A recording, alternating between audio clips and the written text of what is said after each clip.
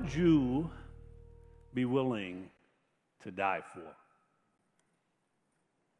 Often we think that we would be heroic in all kind of situations, but if you really, really thought about it, what would you be willing to die for? I would like to say that I'd be willing to die for my family. Probably the times when I've been most concerned has been not when I'm by myself, but when I'm with my family and I know that I'm called to protect them. Many years ago, my wife's going to kill me, but we were going to a wedding, and I was in a wedding party. We were really dressed up. It was a real fancy wedding. And we had a minivan, so it had kind of like the aisle in the middle. And the wedding was in New York. We drove to Brooklyn, and I'm driving, and I got into a little bit of a road rage situation, arguing with this guy. It was a long time ago. Remember that part? Start arguing with this guy, and he's on the passenger side, and we stopped at a light. He put down his window, and I put down my window, and he motioned as if he was, coming to pull something out. And a week before that, just laying in the bed with my wife before we go to sleep, and she told me, "I love you so much. I'm willing to die for you." Well, be careful what you say, because the test is coming. As this guy motioned, in one motion, she hit that seatbelt and dove in the middle of the aisle. And nothing happened. We drove off. She sits back down. She starts to cry. And I'm thinking, that's not good. So I'm believing that she's crying because she was all dressed up and she messed up her dress, and we're on our way to the wedding, not from the wedding. So I said, "Why are you crying?" And she says, "I really thought that I could die for you." And then she said, I love you so much, but I just realized in that situation, I wasn't willing to die for you. And while we were yet sinners, Christ died for us. And that really impacted her. So that was well over 20 years ago. If the situation comes up again, not road rage, but where she gets put to the test, I'll use another sermon illustration one day and let you know how she responds. But there's certain things that are worth dying for. What is it that you would even be willing to give up years of your life for? Jacob worked 7 years for Rachel. And he said, it felt like only a couple of days because I loved her so much. And when Jacob worked those 7 years, Laban tricked him for 7 more years. So 14 years he worked for his wife. He was happy to work for her. Maybe we should use that as a little bit of criteria to see in premarital counseling. Are you willing to work for her father for X amount of time before you get married? Find out if he's a hard worker, if he's consistent, if he really loves her. But there is a price to pay for everything. There's nothing that is actually free. What in your life do you sacrifice for? Because you're sacrificing for something. We sacrifice to live in a certain kind of house and to drive a certain kind of car. Sometimes we sacrifice for people. Sometimes we sacrifice for fun and for entertainment. Nothing is free. Everything costs something. It may cost you your time. It may cost you your money. It may cost you the giving of yourself. It may cost you all three.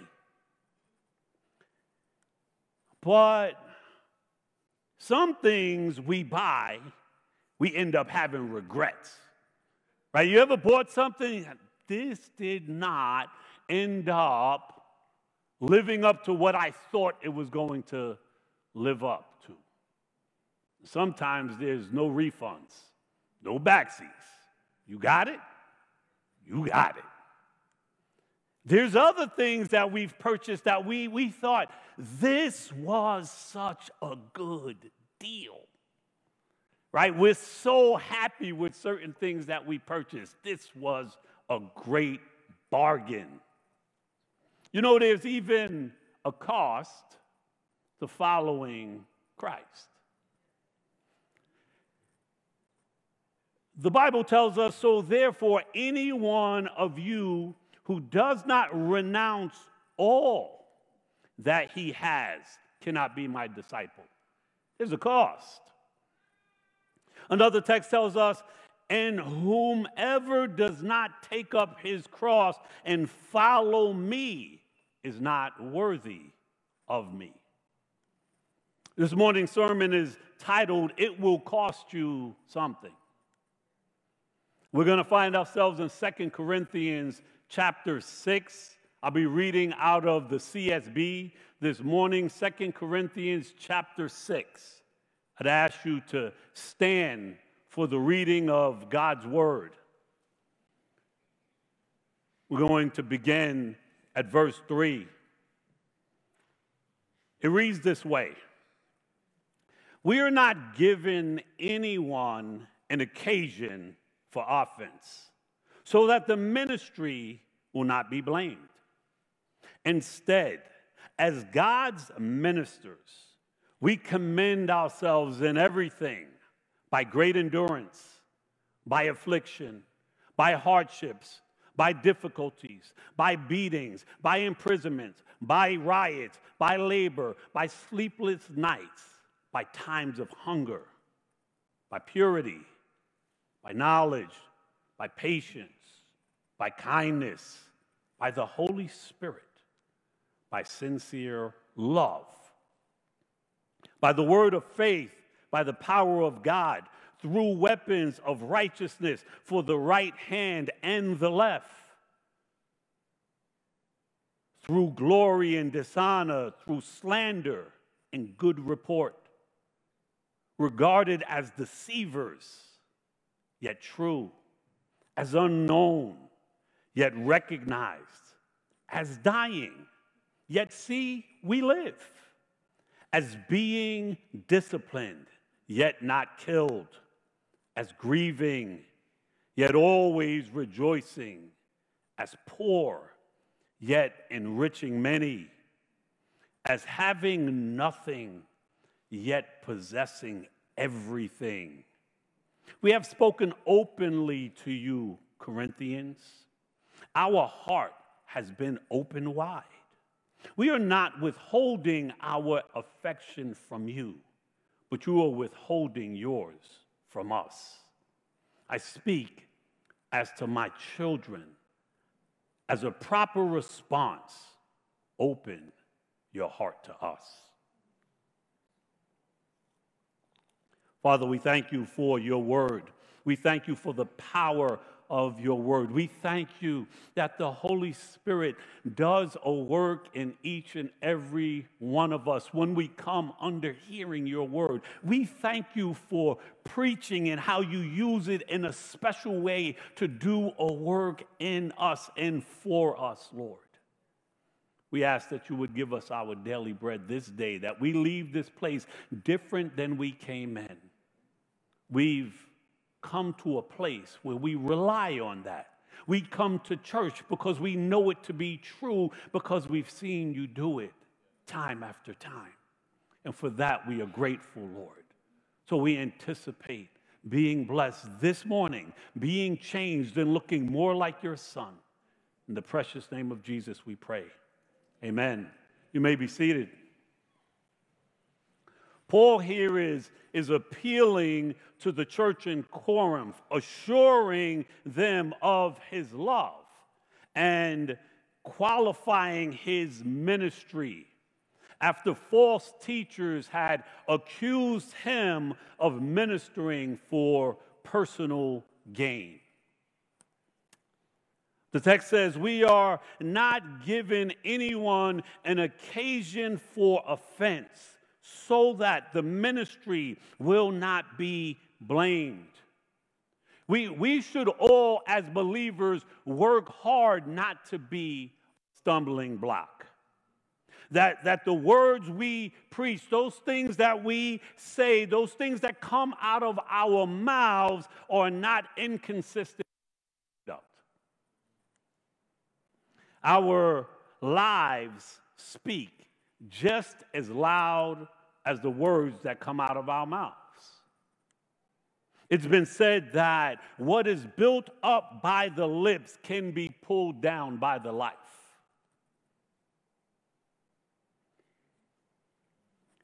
We've heard the saying, do as I say, not as I do. No offense means the giving of no just cause for offense, because truth and holiness is an offense. The cross is an offense. To present the gospel and none be offended is impossible. If the cross be an offense, let man be offended, rather than God be offended by our silence. We seek unity, but not at the cost of loving others to hell, but because of the refusal to open our mouths. So sometimes opening your mouth is going to cost you something, but it's well worth the cost. The text goes on to say, instead, as God's ministers, we commend ourselves in everything by great endurance, by affliction, by hardship, by difficulties. By affliction, oppressing. Affliction is pressure applied. I'm good when it comes to a big incident happening or a big event. I deal with it okay. But when you have pressure where it builds, where it's one thing after another, and you seem not to get any relief, and it keeps pressing you, that becomes difficult. That is what affliction is speaking of. But by hardship, those things that are imposed on you from external conditions, and some of them you cannot get out of because of duty. Right? Sometimes you hold a position that when hardships come, you don't have the option of running. You just have to endure. By difficulties, those things that distress, put you in a narrow place, those things that seem to squeeze you. So this is speaking of God's ministers enduring affliction and hardships and difficulties. This is the life of God's ministers. Not only the pastor, but all believers in some aspect. This Friday, the youth were spoken to about pressure. We spoke about pressure in our staff meeting as well. And one of the things that we spoke about when it comes to pressure is often we want to relieve ourselves of these things, but doing nothing never relieves yourself of pressure. Matter of fact, sometimes it adds to the pressure building. It says, by beating, by imprisonments, by riots, by labor, by sleepless nights, by times of hunger. What sacrifice, what price are you willing to pay for Christ? You sacrifice for everything else. There's nothing that we have that there's not some level of sacrifice. So my question is, what sacrifice, what price are you willing to pay for Christ? In their book, How Christianity Saved Civilization and Must Do It Again, Mike Aquila and James L. Papadrea gives this account in the opening chapter of this book. It says the bishop was led into the stadium where death and gore were entertainment, and where the crowds were hoping to drown the harsh realities of life in the fear of their own mortality and someone else's blood. 3 days earlier, Bishop Polycarp had dreamed that his pillow was on fire. He knew that meant soon he was going to face the flames. Now, as he entered the arena in chains, surrounded by those who hated the faith that he stood before, he heard the voice of God encouraging him, telling him to be strong and courageous. When the crowd saw him and recognized him as the leader of the Christians in their city, they cheered to see that he had been arrested.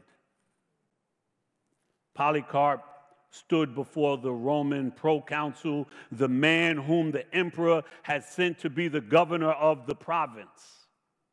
When asked, Polycarp confirmed that he was indeed the bishop of the city of Smyrna. This was as good as an admission of guilt. Being a Christian was not only illegal, it was considered an antisocial, even treacherous, treasonous crime, and therefore worthy of death. The proconsul attempted to convince Polycarp to deny his faith to save his life. "You're an old man," he pleaded, implying that the ordeal Polycarp faced would be all the harsher because of his age.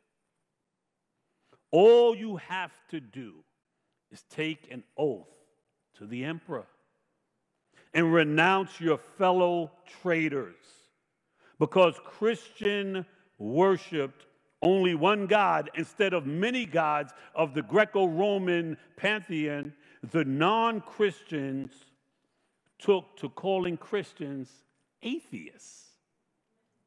The proconsul promised Polycarp that he would go free if he would only deny his faith in his Christian community by saying, "Away with the atheists."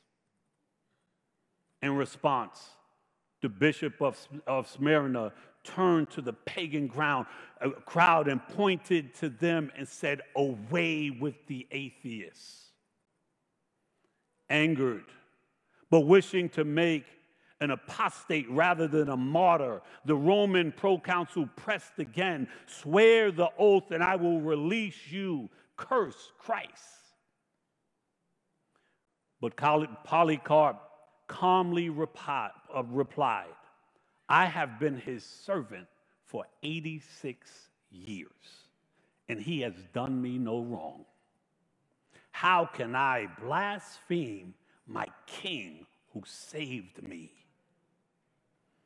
As the proconsul continued to rail at the bishop, Polycarp went on, "If you think that I will do as you requested and swear an oath to Caesar, pretending not to know who I am, then listen carefully.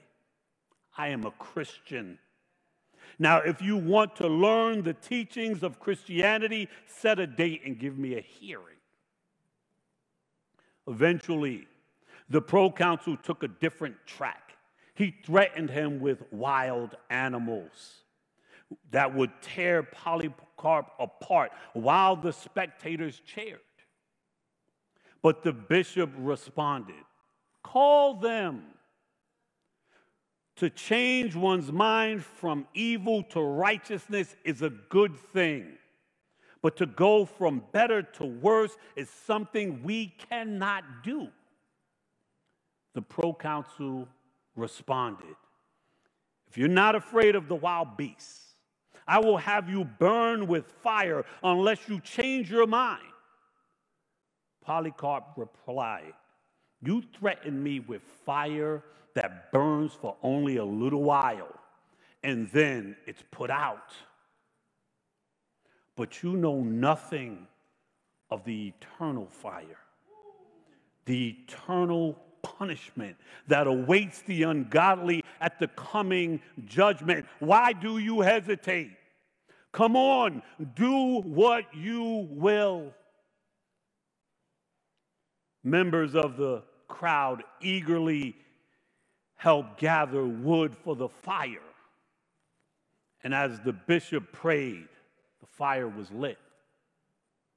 Although the flames surrounded him, the saintly bishop's body was not consumed. Finally, a soldier was ordered to kill him with a dagger. The wound produced so much blood that the crowd looked on in amazement at Polycarp's blood because it put out the fire. But the bishop was dead. The fire lit once again, and Polycarp's body was burned to prevent its veneration. But the faithful of Smyrna were able to retrieve his bones, which were treated as holy relics.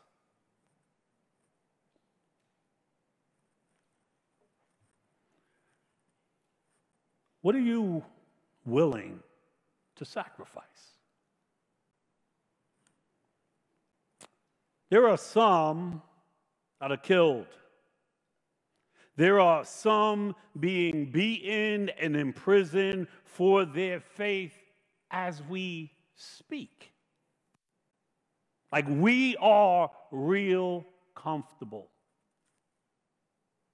Paul certainly was willing to go through all of whatever God had in store for him. Are you even willing to give up some comforts for the gospel? Are you willing to give up some time for God's work? Are you willing to labor for Christ in his church? Do you have any sleepless nights where you wet your pillow in tears praying for others? The text says by beatings, by imprisonments, by riots, by labor, by sleepless nights, by times of hunger. I'm afraid that the church is too comfortable. There were times when Paul had no food to eat. Do you ever fast, subjecting your body to discipline for the spiritual benefits it brings about? The text says by purity, by knowledge, by patience, by kindness, by the Holy Spirit, by sincere love, by the word of truth, by the power of God, through weapons of righteousness for the right hand and the left. This is a different type of category. These are not imposed on us from without, but these come from within. They are possessed by the mature believer. These are things that ministers who are called to bring light into dark places go through. Not only the pastor, but all believers who minister, whether it be in the church, whether it be in the home, whether it be in the workplace, whether it be in your school.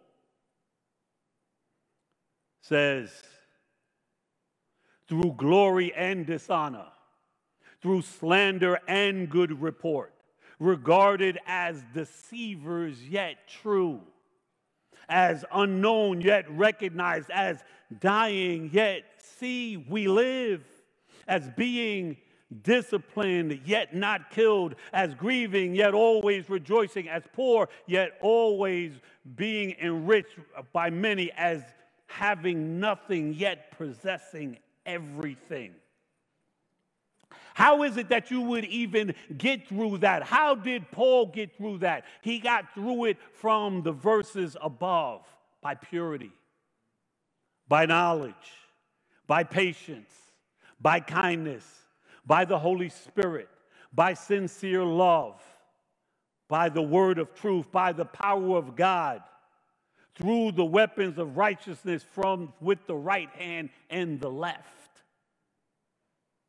We may not be called to martyrdom. We may not be called to prison or even to be physically beaten for our faith. But it will cost you something. But even though it'll cost you something, it's well worth it. We may have sleepless nights at times as we wrestle in prayer for others, interceding on their behalf for the sake of their souls. But it is well worth it. We may miss some meals as we fast, disciplining our bodies for spiritual gain. But the cost of discomfort has its benefits. The Bible tells us the effective, fervent prayer of the righteous man availeth much. Elijah was a man with a nature like ours. And he prayed earnestly that it would not rain. And it did not rain in the land for 3 years and 6 months. And when he prayed again, the heavens gave rain and the earth produced its fruit. As God's ministers, we commend ourselves to everything. These are the things that we go through, but by great endurance, by affliction, by hardship, by difficulties, by labors, it will cost you something. And what is the reward for all of this? It may be the person that's sitting beside you. If the seat next to you is empty, continue to endure. Continue to wrestle for them. Keep fighting, and that seat may be filled. That would be your reward. In the book of Jude, it says, have mercy on those who waver. Save others by snatching them from the fire. We don't go through these things for nothing. There are people that are standing on shaky ground, and you're standing on a sure foundation. Hold them up in prayer. Deliver to them the word of life. Labor on their behalf. I ask you again, what are you toiling for? What are you sacrificing for? Ecclesiastes 2 says, for what does a person get with all his work and with all his efforts that he labors for at under the sun? Everything that you do, all your energies, all your time, all the work that you do, what's the benefit? For all his days are filled with grief, and his occupation is sorrowful. Even at night, his mind does not rest. This too is futile. There is nothing better for a person than to eat and drink and enjoy his word. I have seen that even this is from God's hand, because who can eat and who can enjoy life apart from him? For to a person who is pleasing in his sight, he gives wisdom, knowledge, and joy.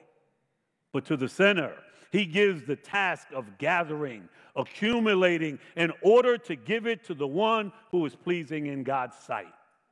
This too is futile in the pursuit of the wind. You can come up, worship team.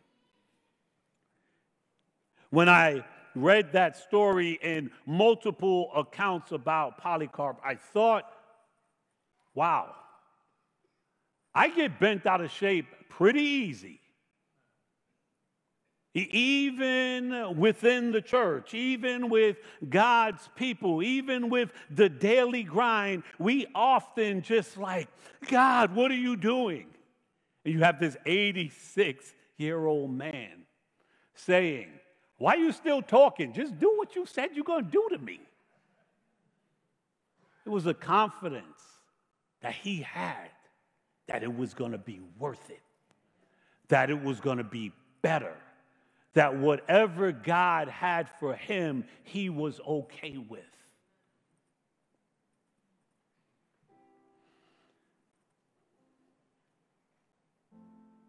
1 Corinthians 15 tells us, therefore, my brothers and sisters, be steadfast, immovable, always excelling in the Lord's work, because you know that your labor in the Lord is not in vain. It's producing something. It's not in vain. It's not in our timing. It may not be in our way, but we are to keep pressing on. We're to keep pressing on for others. We often feel the same way that text said, where we're speaking the truth and we're called liars, where we are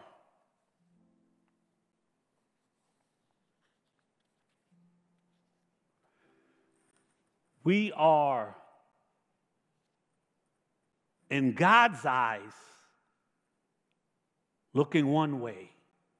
In the eyes of the people that we are laboring for, being said something totally different. And sometimes that even puts us in the situation where we can falter. No one wants to be isolated. No one wants to be disliked. No one wants to be pushed on the side. But at the sake of their souls, for what they need, which is truth and love, would you risk being marginalized? Would you risk at times putting in the work even though it appears that no one appreciates it? The text here says that your labors in the Lord will not be in vain. But Solomon said, chasing after all of these things is chasing after the wind. Because what does it produce? You build up all of this stuff, and then the next person comes along, and they take it, and they didn't work hard for it, and they just kind of blow it. What's it worth? Is it worth that kind of effort and energy and time Those things that going to be eaten up by moths, that's going to rust, that's going to be stolen by thieves. Your labors are not in vain. We are to watch our life and our doctrine closely. So there needs to be a consistency in what you say and how you live. Persevere in them, because if you do, you will save both yourself and your hearers. People are watching. People see you when you don't realize that they're looking. They see your motivations. They see your heart. Sometimes they're not getting it right. They're saying things about you that aren't true. You even going to them in a loving way for the sake of the gospel is repulsive to them at times. But when they come to the place where they're in need, you may be the person that they're going to come to. Persist in that. It says in 1 Peter chapter 1, knowing that you were ransomed from the futile ways inherited from your forefathers, not with perishable things such as silver or gold, but with the precious blood of Christ, like that of a lamb without spot or blemish. You were bought as at a price. So glorify God in your body. He himself bore our sins in his body on a tree, that we might die to sin and live to righteousness. By his wounds you are healed. One thing that I love about what God has done, he has not called us to do anything that he didn't do, that we couldn't do. The things that he calls us to, these hardships, these afflictions, these momentary light things, can't compare to what Jesus did on our behalf, the price that he paid. So the question becomes, what price are we willing to pay? This is a year of unity in the church, in our households, what we do in engaging in the community. But we always have to speak truth and love. So that may mean things may look as if there's a greater separation. First off, we need to use discernment in the way that we approach our lost loved ones. And we need to have grace for one another in the church and recognizing the condition of those outside of the church. Just like we spoke about last week, we are those that can see. So the way that we treat those that are blind is recognizing their condition and being long-suffering and patient and desiring for them to be saved, and recognize that God saved that as us as such a cost, and now we are his vessels. We are his workmanship. We are his holy priesthood that he uses to touch other people's lives. Imagine that. Would you stand, family?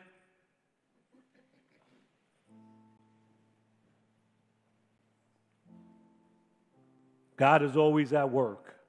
And as we always say, being confident in this, that he who began a good work in you will carry it through to completion in the day of Christ Jesus.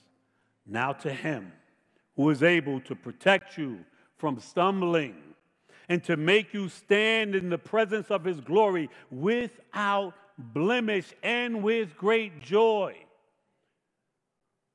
To the only God, our Savior, through Jesus Christ our Lord, be glory and majesty and power and authority before all times, now and forever. Amen. God bless you, saints.